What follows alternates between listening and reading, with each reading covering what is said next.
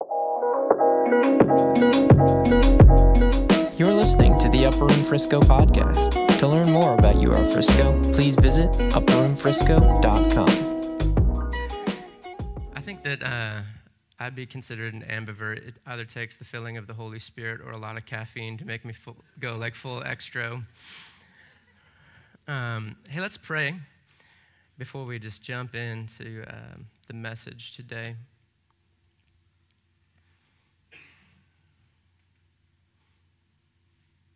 Holy Spirit, we continue to give you center stage in all of our attention. And we even wait upon you. We wait upon the Lord because we know that that's how our strength is renewed. Lord, would you cause us to run and not be weary, to walk and not faint. Holy Spirit, do what you love to do and open our eyes.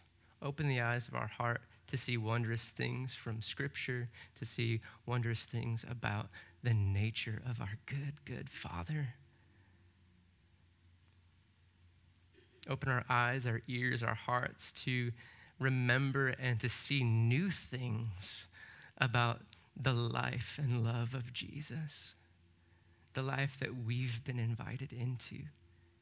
Open our eyes to see that we are actually seated in heavenly places in Christ Jesus. Thank you, Lord, that your presence does all of this. Thank you. Thank you, Lord. Amen. Well, today's should be a lot of fun. My plans got interrupted by the Holy Spirit because he gave me a dream last night. How many of you guys love when the Lord gives you a dream? Yes, it's biblical. Like some of the biggest moments in human history came about because of dreams or were foreshadowed by a dream, and he's still doing that same kind of thing today. And it's really fun, it's really powerful, and I want it all. I think that life is hard enough that I want everything that Jesus might possibly have to help, right? So I had a dream last night, and in the dream, it was very vivid. And often when a dream is extra vivid, extra memorable, it's often a sign that it's from the Lord. We have a lot of dreams that we forget. We have a lot of dreams that just, don't seem to stand out. But this is just a little bit of training in hearing the voice of God for you guys. If you have a very memorable, vivid dream, it's usually from the Lord. And so this happens to be one of those. And I want to recount the dream for you real quick. I was in a slaughterhouse, and it was gross. There were cows and horses being slaughtered, of all things. And They did it while the animal was still alive and standing. And I know this is really gross. It's very vivid, but it has meaning. And they thought that it wouldn't hurt the animal while they skinned it. And I was very disturbed. And so in the dream, I walk out of the slaughterhouse, and there's people lined up outside. And it's as if they want to go in and like have a tour, almost like it's a concert or something. Or some of them are standing outside, almost like they're taking a smoke break. And so it felt very much like a concert. And I walk up to a group of people standing in line, and I hear this guy talking to his two female friends about how he's just been really troubled in his soul. He's had a lot of turmoil. And I kind of joined the conversation a little bit awkwardly, as I often do. And that's my oldest friend laughing. I joined the conversation, and I said, what are y'all talking about? And he begins to tell me recount how he's just been tormented. And I said, with a smile on my face, you're probably being oppressed by a spirit. And and he said, yeah, I think you're right. And they had introduced themselves. This young man's name was Cameron. It was Cameron, and the two female friends were Ruth and Faith. That'll be important here in a minute. And I said to Cameron, can I pray for you? At the exact same time, he asked, will you pray for me? It's like our words overlapped. I said, can I pray? And he said, will you pray for me? And I said, absolutely. And I kind of pulled them aside. And the whole time I'm kind of smiling and talking with Cameron, very calm. And I said, hey, I think this is a mocking spirit sent to increase the power of shame in your life. And he said, I think you're right. And I said, well, I'm going to pray for you. And while I do, some other things might come up prophetically, or I might pray things that sound a little bizarre to you. And I said, just go with it. And at that point, he got a little bit, he's really excited, but he also started to get a little bit nervous. And he's like, okay. And so there's Ruth, Faith, Cameron. And Cameron stretched out his hand, and I stretched out both my hands. And I grabbed his one hand with my two hands. And I said, Jesus. And right then my alarm clock went off this morning. That was the dream I had. I woke up from. And the subject matter was notable. The vividness of the dream was notable. Me remembering the names was notable. And then the way that it ended was all very notable. And so I felt like the Lord was giving me direction for us today. When you interpret things prophetically from the Lord, often names are very important. So I looked up the meaning of each name. Cameron means crooked nose. I apologize to any Camerons out there. I couldn't find any other meaning to the name. It's not the kind of thing that you put on a cross stitch and hang over someone's bed, you know? So anyway, Lord bless every Cameron who might be listening to this podcast right now. And Ruth, the first Ruth instance of Ruth is in the Bible. It's a biblical name. And Ruth obviously is a very loyal friend. Where you go, I go. Where you stay, I'll stay. You know, your people will be mine. So Ruth is a loyal friend. And Faith, it's just Faith. She's Faith. And so, so Cameron with crooked nose, the nose often represents discerning of spirits. It's your sniffer. In the spirit realm, you know, sometimes you can't necessarily tell what's going on, but you can smell it, right? Like something doesn't smell right, or something smells amazing. You might smell the fragrance of the Lord or a familiar angel. That's all great stuff too. So here's what the dream, I think, means.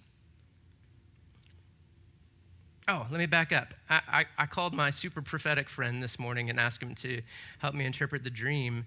And when I told him the dream about, when I got to the part about the slaughterhouse, he said that he heard that word kind of pulled apart, and it was laughter house, and it was sacrifice laughter house. And what I was feeling was the slaughterhouse represented just an old religious mindset type of church where we're still into sacrificing. And you know that church is usually the first to sacrifice laughter. we love to laugh. Like God gives us joy. Jesus loves joy. I've told you these things so that your joy would be complete. Like even Isaac, the son of Abraham, means laughter. So anyway, so here's what I was thinking the dream meant. There would be power present today for people who are escaping religious mindsets. And all you would need, you don't even need to have good discernment. You could still have a crooked nose, but all you need is a loyal friend and a little faith. You guys feel that? All right. Let's move on. So what I'm talking about is deliverance. And deliverance sometimes has like a scary connotation. We start envisioning things in our mind. But really, I just think of deliverance as freedom. Like you're just something that was lessening your joyful experience of life in God just found its way getting kicked out the door. That's a good thing. Like everybody wants that, right? I love getting delivered because it means that I'm having more and more encounters with his kindness, and I get to enjoy him more and more and more in the future. It's his kindness that leads us to repentance. It's his kindness that empowers that repentance. It breaks chains off of our life. He's good. He's gentle. He's kind. So be not afraid. Several years ago, I was leading a ministry school, and it was during this season. It was a bizarre season where I was seeing a lot of foot healings. Like people would come to me with sunken arches or plantar fasciitis or just foot problems, and they'd get healed. I don't know why. You know, it was just a season where like the Lord gave me faith for feet. And it was bizarre. It became kind of notable to the point where like word was getting out and people were calling me with foot problems. I was like, Dr. Schultz.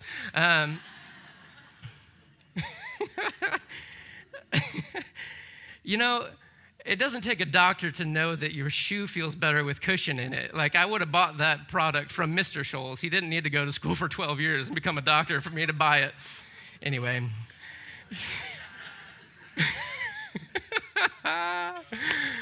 Groaners. Okay. Back on track. Foot healings. Okay.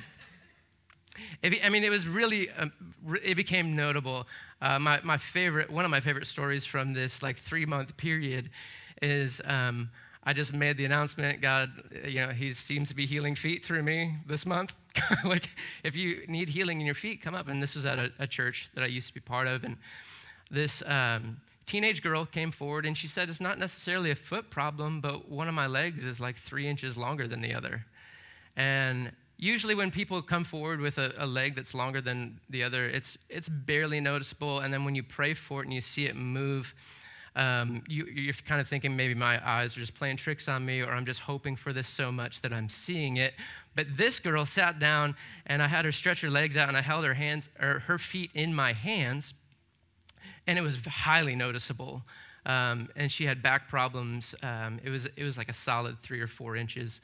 One foot was shorter. And so I just said, hey, keep your eyes open this time. And I want you to tell your leg to grow in the name of Jesus. And so we both kept our eyes open. And we looked at her feet while we shouted at them like, grow in Jesus' name. Come on, foot, grow out by the blood of Jesus. And like, you don't have to pray right. You just have to pray with faith. There's not a magic word, by the way. I could have said, shabba-da-ba-ba-ba-boom-boom-boom, with faith in my heart. Some of y'all are like, what kind of church did I walk into? Come back next week. We don't always talk about deliverance. This is actually the first time in like 2 years. So anyway, as we're praying, it takes about 20, 30 seconds. Nothing happens, but 20, 30 seconds in, it goes like fast. So fast that I get covered in goosebumps and stand up and start like shouting like, that literally just happened. And she's all pumped. She gets up and testifies, and she's walking around and testing it out. She looks a little unstable because she's never had both legs the same length before.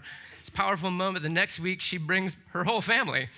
It's like a whole row of this awesome Mexican family. And I get during worship, I get a word of knowledge. I hear the Lord whisper to me, C-3PO, like, and that was a bad C-3PO, y'all. I don't even know. No, that's R2-D2. Oh, see? I was going to say I love Star Wars, but I really do. I should know it better. So anyway. So I get this word of knowledge. The Lord whispers to me, C-3PO. And I'm like, Lord, what does that mean? And then I hear him say, C3 pain over. And I start thinking about, aren't vertebrae, like, isn't there a C3 vertebrae? And so I called out, I just grabbed the mic and I said, I feel like the Lord wants to heal. And I just felt like it was a man. There's a man in here. Your C3 vertebrae is out of place. The Lord wants you to know that your pain could be over today if we just pray for you. Just had a lot of confidence. And so it was the girl's uncle sitting right next to him. So now this family's lit up. He comes forward. He comes forward and we pray for him, and he gets completely healed. He starts doing this thing where he's bending over and further than he's ever bent over before, and there's no pain, and he's just stoked. It was cool. And then this girl called. She emailed in and said, "Hey, I hear that you're healing feet. I've had this pain in my feet for the longest time, for years and years. I have to wear these orthopedic shoes. It feels like burning needles, all over the bottoms of my feet." And she asked, "Would you pray for me?" And I said, Absolutely, I'll pray for you. Can you come in tomorrow at 11 a.m.? Because tomorrow at 11 a.m., that day, I would be leading our ministry school, and I wanted to turn it into a show and tell, a teaching moment. And so she comes into class. I make sure she's okay, that we all pray for her. She says yes. She comes into class. There's 20 to 30 of us in this room. I sit her down on a stool, and I kind of interview her and ask her, how long it's been going on, and do you mind if we pray for you? And some of my students come forward, and we gather around her, start praying for her feet. And that's when, she started, groaning and kind of getting really jittery. And I just said, "Hey," I will call her Sarah. I said, "Hey, Sarah, it seems like there's some spiritual manifestations happening in your body while we're praying, which to me means you probably have some spiritual oppression still on your life from the past. Do you mind if we deal with that first? Because I think that if we pray for the spiritual oppression, there might be healing that comes to your feet." And she says, "Oh, okay, yeah." And so, and I got this little word of knowledge, and I said, I feel like you're the first Christian in your family. And your parents are into some Eastern religion, and that's not a super strong word of knowledge. She's Asian, but I felt like she was the first believer in her family. Her parents were in some Eastern religion, and she said, "That's exactly right." And I said, "This is the enemy trying to take away the joy of your new walk in the Lord." And I said, I think if we pray for you, this will go away, and then the healing can come. And so we start praying more, and I start addressing any kind of unseen spiritual enemy in her life. And at that point, it got a little bit more wild, and she starts shaking her head back and forth, and this kind of voice that wasn't really like her voice, bellowed out, and it said, "We're not leaving." And I actually, I'm smiling and calm through this whole thing, and I just said, "Yes, you are." But because she was shaking and weird noises and stuff were coming out of her, I said, "Hey, Sarah, do you realize that these groans are coming out of you and that you just yelled at us in a bizarre voice were not coming out?" And she says, "What? Oh, no." And I said, No, don't worry. It's okay. These kinds of things happen. But I think that what we should do is you go into this room next door with some trusted women, and if you just pray with them and repent of anything that the Lord brings to mind, it will break the power that the enemy has to oppress you in this area. And she says, "Okay." Long story short, she gets completely healed. She emails back saying that, "I can't believe this pain I've had for years and years and years left that day, hasn't come back." She then enrolled, amen, Jesus. She gets a lot of healing. And she then enrolls in the ministry school and gets trained up and discipled in the things of the kingdom. And it was a really powerful and cool moment for all of us. So why am I talking about oppression? Why am I talking about demons today? Jesus dealt with them often, right? And we're Jesus people now, right? And so it stands to reason that we will also be dealing with the same things that Jesus dealt with. That's simple answer number one. Also, I love you guys. And I want you to be not just equipped to set other people free, but equipped to keep out of the reach of oppressive spirits, like not open yourself up to oppressive spirits. Amen? Because I love you. And I love myself. I love to get delivered too. I get delivered more than a $3 pizza.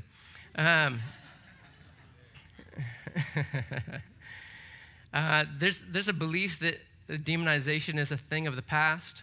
I can see why people would hope that to be true, but I think you would have a hard time with Jesus' final discourse and the Great Commission, where he says, in my name, they'll drive out demons, those who believe. And he doesn't give like a time period, like, oh, this is only going to last, a certain amount of time. And so, if we believe that there's no more spiritual oppression, then the next logical question would have to be, well, then where did the demons go? It's just, okay, so I think you're tracking with me. I would say that a year rarely goes by where I don't have about a half a dozen people manifest a demon on me for the purpose of them getting free. That's probably more than average. It's something that brings me great joy, watching people get set free, and it's something that even from the time I was a child, I saw happen. I grew up in the kind of church where there was power present, and so there were people who got set free from spiritual oppression. It was kind of I wouldn't say normal, but it was memorable, and it was somewhat often where someone would come into our church growing up and manifest a demon, and the elders would come and pray for him. He'd get set free, and the shouting would go away, and he would come back, and he'd look happy next week. It was awesome. That's a really oversimplification, but okay. Also, the last time I taught on this stuff was in 2019, and it was while I was teaching the residency, which is our ministry school down in Dallas. The ministry school in Dallas is now called USM, but it used to be called residency. And I taught on this stuff, a lot of the same things that I'm going to share today. And no joke, as soon as I closed my Bible and the class was over, my phone goes off. It's a text from someone in the prayer room next door saying, Jeremy, we need you over here. There's a guy manifesting a demon. Literally as I finished teaching about freedom. And so I went over, and there was definitely a guy who, older gentleman, 50s or 60s. He just seemed like he was shaking in his chair a lot and shifting around and just seemed uncomfortable in the presence of the Lord. It's not him. The enemy doesn't like that he's in there. The enemy is uncomfortable that he's in there. The enemy wants him to leave because he's in a place where there's power. And so I go up to him, again, smiling. I get down lower than him, just to not be threatening. He doesn't need that in his life. And I just said, hey, man, seems like something's going on in your heart while you're in here. Would you like to pray with me? And he says, yeah, I need it so bad. I can't leave here unless I get freedom from this stuff that's going on. And he starts really going into a lot of stuff that he's feeling in the moment. And I said, well, let's, my friend Mufa, you guys probably know Mufa. It's like, my friend Mufa, and I would love to pray for you, but can we pray for you over here? And so, because we just didn't want to make a scene. We didn't want him to be embarrassed by anything that was happening, and we didn't want people to get distracted from the purpose that they were there, to worship and pray. And so we just took him to another area. And that's when things got even more heated. He was a very sad and oppressed person at this time, and but then on top of him just talking about how he's sad and feeling oppressed, his tongue started shooting out of his mouth left and right like a serpent. It was otherworldly, and he was trying to convince us that he was a dirty boy unworthy of love because of the horrible things that he's done. And that's what gets whispered into his head every day from that spirit. You're unworthy of love. No one's going to help you. No one's going to want to be around you. You're dirty because of the things that you've done. And I, smiling, just said, you're already loved. And the Holy Spirit kind of dropped the word rage into my inner ear, into my mind. And I just said, I feel like the first thing that we should deal with is this issue of rage in your life and outbursts of anger. And then it shifted. He got like really combative, and he bowed up on me and got in my face and pulled his arm back like he was going to hit me. And again, I just said, you're not going to touch me in Jesus' name. And then at that point, it looked like he was restrained. His arms were back here, and he couldn't take a swing at me. Fun, huh? Just a normal day in the life of a Jesus lover. Well, long story short, Mufa and I, you can ask him about this. We saw that expression of and violent rage that was on him break and leave. And he like exhaled. And we know that there was other stuff going on in his life, and it's not like that was a one and done. We don't believe that like that one moment fixed him forever. Like we need to be in community. We need inner healing, deliverance, counseling, therapy. We need trusted friendship. We need accountability. We need all of these things around us. But that guy got freed from spirit that day, which is a big help, right? So around here, we like to keep the main thing, which is the beauty of Jesus. We love looking on Jesus. We love worshiping him, praying to him. That will always be our main thing. And I would love to say that all it takes is worship to be set free from all sorts of oppression, but I don't see that in Scripture, and I don't see that in my life. I don't see that in the lives of people around me. What I see is that sometimes we need a loyal friend, a little bit of faith, and intervention. So someone actually praying a prayer in the name of Jesus for us to be set free from something. It's just all over Scripture, right? Okay. In 2 Corinthians 2, it says, this is 2:10, anyone you forgive, I also forgive. And what I have forgiven, if there was anything to forgive, I have forgiven in the sight of Christ for your sake, in order that Satan might not outwit us. Whoa, Satan might outwit us? Okay, so this seems important. We should probably pay attention. He's talking about forgiveness. He's talking about not keeping a record of wrongs. Forgiveness is really important when it comes to keeping spiritually or free from spiritual oppression. It says, so he goes into forgiveness, and he says, in order that Satan might not outwit us. And then he says this, for we are not unaware of his schemes. So Satan has schemes, and the church, we get to be aware of them. It doesn't mean that we focus on them. It doesn't mean it becomes a main thing. We're not believing that there's a critter under, every bush or behind every wall. You know what I'm saying?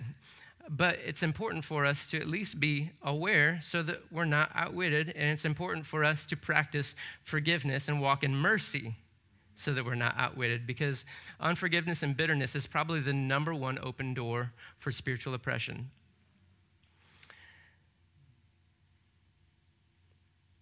One of the reasons I love talking about this is because I've experienced it in my life. I've used that joke a lot. I've been delivered more than a $3 pizza, but even though it's funny and silly, it's actually quite true. I had a couple years of just prodigal son living that where I just got dirtied up, and I needed help. I needed people around me to help me walk out freedom and help get deliverance. The worst that I can remember was when this warlock put a curse on me. Hello, good morning, Sunday. You're like, what kind of church did I walk into again? Yes, a guy who is a warlock in a coven put a curse on me where I had terrifyingly evil dreams for 30 nights straight. It was so bad that I didn't want to go to bed anymore. I didn't want to go to sleep, even though I was exhausted. I didn't want to go to sleep because when I went to sleep, I'd go right back into these horrible all-night nightmares that were just twisted. And then I would wake up and realize, oh my goodness, I'm awake in the presence of God. I'm full of joy. And like, I loved being awake because I was with Jesus. I hated going to sleep because I was oppressed. Maybe that's for someone in the room. But about 30 days into it, I finally asked God what's going on and asked for help. Isn't it weird how sometimes like we can be oppressed and we forget, oh, I should probably ask God for help. Or ask him, what do I do? What dost I do, Lord? And so he whispered to me, a curse has been put on you, but you can break it. And so I just said, I was 20 years old. I didn't have a good break a curse from a warlock prayer in my repertoire. I just said, in the name of Jesus, I break this curse. And you know what? It ended that day. There was not a single crazy nightmare like that again. It was 30 nights in a row, directly after me coming out of prodigal life, and this warlock, who was a friend of mine, put this curse on me. And it was broken that day when I prayed a prayer. It was as if he had assigned a spirit to afflict me in the evenings. I went to, and then shortly after that, I went to a ministry school that was like a lightning rod for power encounters, which also meant that it was like a giant bug zapper advertising for any critters in the spirit to come and get zapped. And so like this ministry school, we had a lot of power. The worship was just incredible, and there was accurate prophetic ministry going on, and there's deliverance going on. And so I went to that ministry school and got even more just lit up for the Lord and seeing his power change people's lives. You know that someone who is highly demonized is insanely beloved by the Lord. The Lord loves the stuffing out of that little creation of his, that son or daughter. He just loves them. And it would be like if you bought an iPod and you opened it up and turned it on and realized that there was like this weird song that had been downloaded onto it that makes you feel funny. It's a perfectly good iPod, right? You just erase the song. Okay? So like there are perfectly good computers and iPods walking around that have an evil song downloaded on them or a virus on them. There's nothing wrong with the computer. There's nothing wrong with the iPod. We just need to delete that thing that is oppressing. Guys, no one has ever dreamed of being demonized. No one wakes up and thinks, man, I hope that I get involved in a crippling addiction today. Like the 8-year-old boy that saw pornography for the first time didn't think, oh, I hope that this ruins my ability to have healthy intimacy with my wife for the rest of my life. No, like they were duped and deceived. And so part of forgiveness is letting ourselves off the hook. And in fact, a huge part of deliverance is forgiving ourselves and realizing that demons don't play fair. Satan doesn't play fair. If he can get to a child, he will. And the choices that we make or when we willfully engage in sin, it doesn't mean that we are seeing the whole picture. Even Jesus himself looked down from the cross at the people murdering him and said, forgive them, they don't know what they're doing. And when his disciples manifested demons and wanting, this is in Luke, is it 9? Yeah, Luke 9. They want to kill the Samaritans, the racially charged murder. Like that's what the disciples want to do. They want to manifest racially charged murder on a people group they don't like. And Jesus, even though he knows they're manifesting demons, says, you don't know what spirit you're of. Because the Son of Man didn't come to destroy men's lives, but to save them. And so we need to let ourselves off the hook. When I was an assistant youth pastor at a church many years ago, there was this 13-year-old boy. This is a fun story.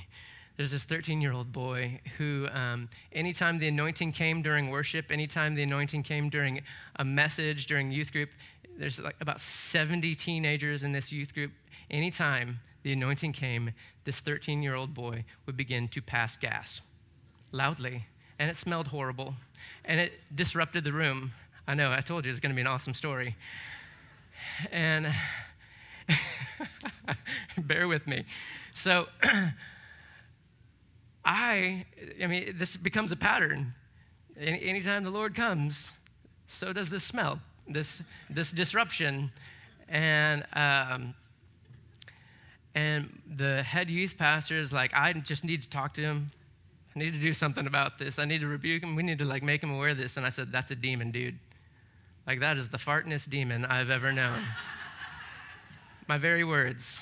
You can quote me on that.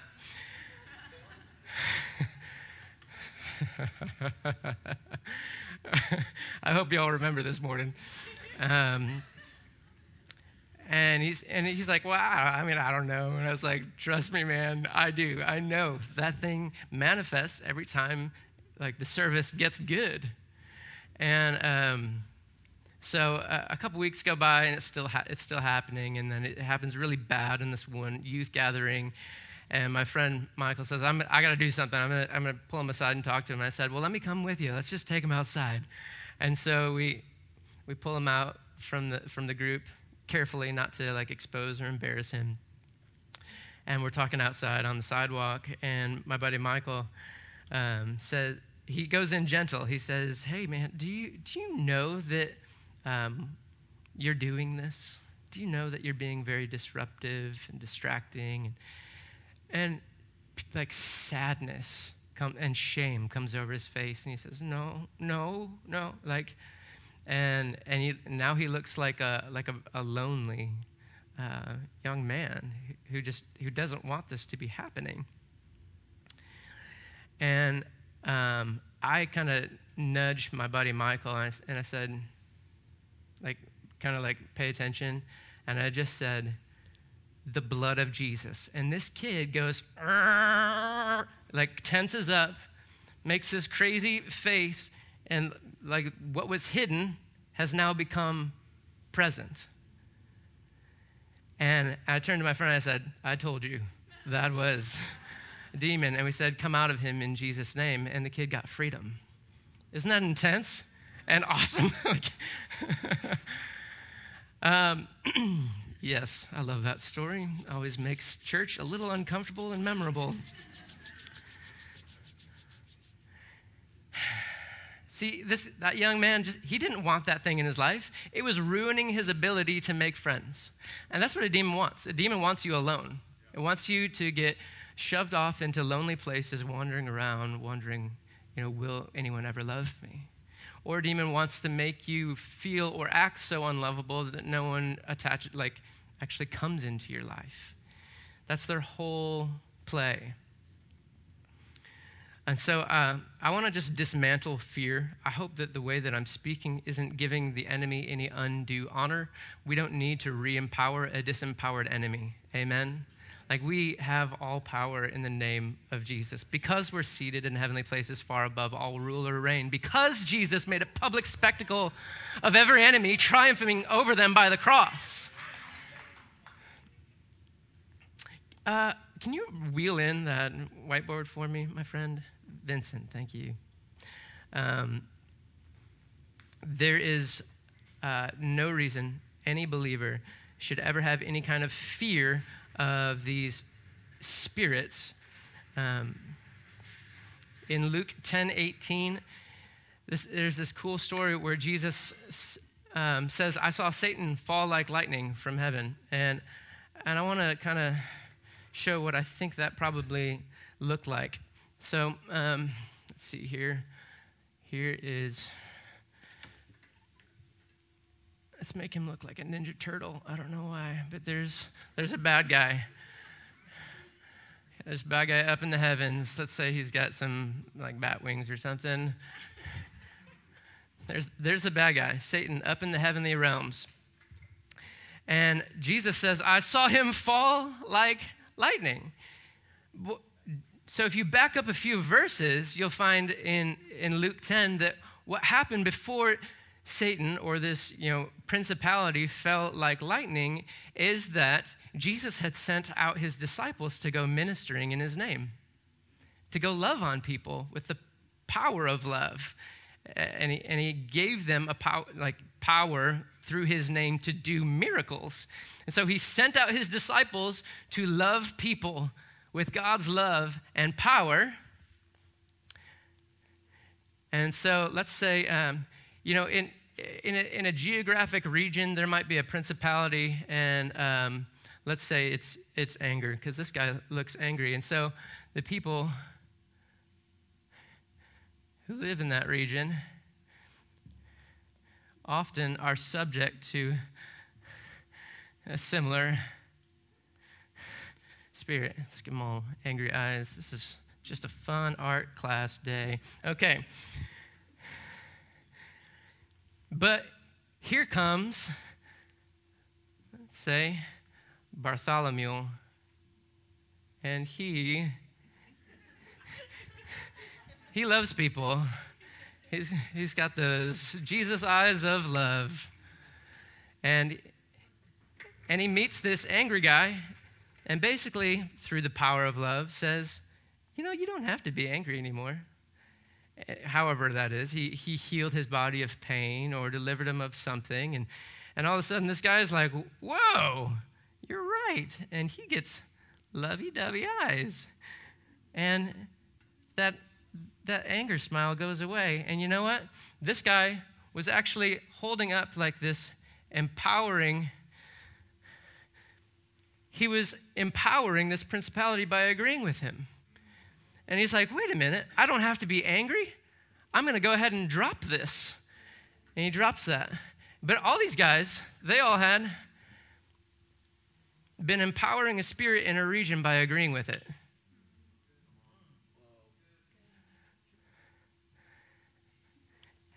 And this love is contagious. So now this guy gets lovey-dovey eyes, and this guy gets lovey-dovey eyes. This guy, it's just like spreading the love of Jesus. And they drop their Ninja Turtle angry scowls, and they're like, wow, life is really great with Jesus. And then they all drop these poles, and then they were empowering and enabling this spirit to be here, and all of a sudden this guy is like, uh-oh. and he's now he's really scared. And he falls like lightning. Simple.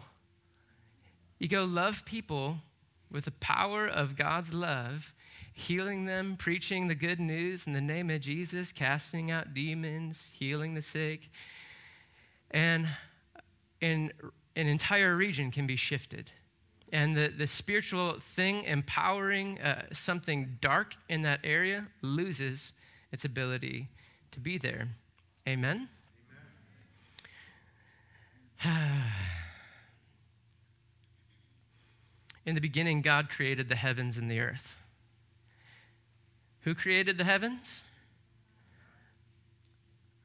Allah didn't, Krishna didn't, like all of these false gods or other religions, they didn't create the heavens, did they? God created the heavens. But that means that they work within the same principles that our God created, which is why the enemy knows the Bible so well. Are you guys following me? So New Age doesn't have a different heavenly realm. Islam doesn't have a different heavenly realm. Buddhism doesn't have a different heavenly realm, which this is good news because we serve the one who made that heavenly realm. So we actually have the most power and authority as we're working in him and through him to do these things. Jesus says that, this is Psalm 115. The highest heavens are the Lord's, but the earth he's given in the hands of the sons of men.